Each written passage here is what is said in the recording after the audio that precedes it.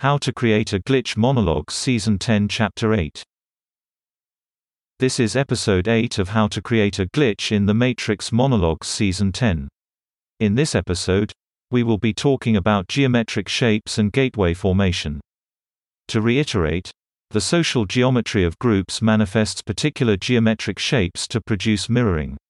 A group of 5, as an example, has 5 vertices and 5 rotational symmetries permitting mirroring at 5 locations in a finite space.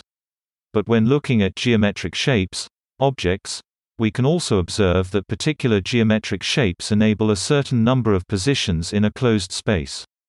If, for example, 2 individuals stand on opposite sides of a point of rotation, they will form a gateway, which is to say, to some degree their experience will overlap.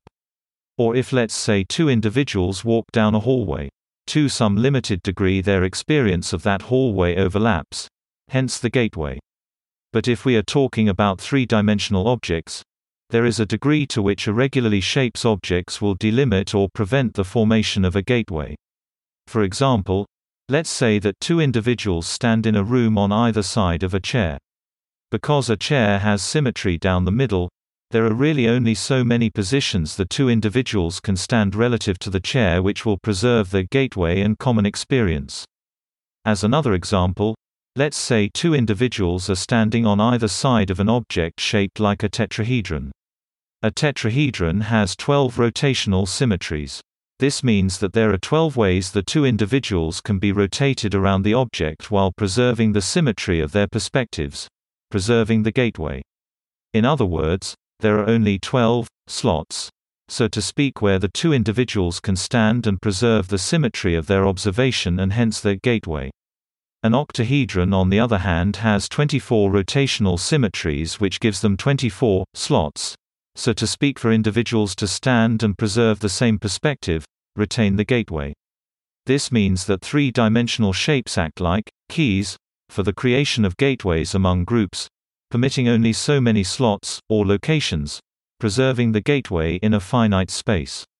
Now, since we are suggesting that this reality has 6 dimensions, 3 spatial, 3 time, we have 6 vertices for every object, 3 of spatial form and 3 of temporal form. These 6 vertices mean that the natural form of this 6-dimensional reality is an octahedron.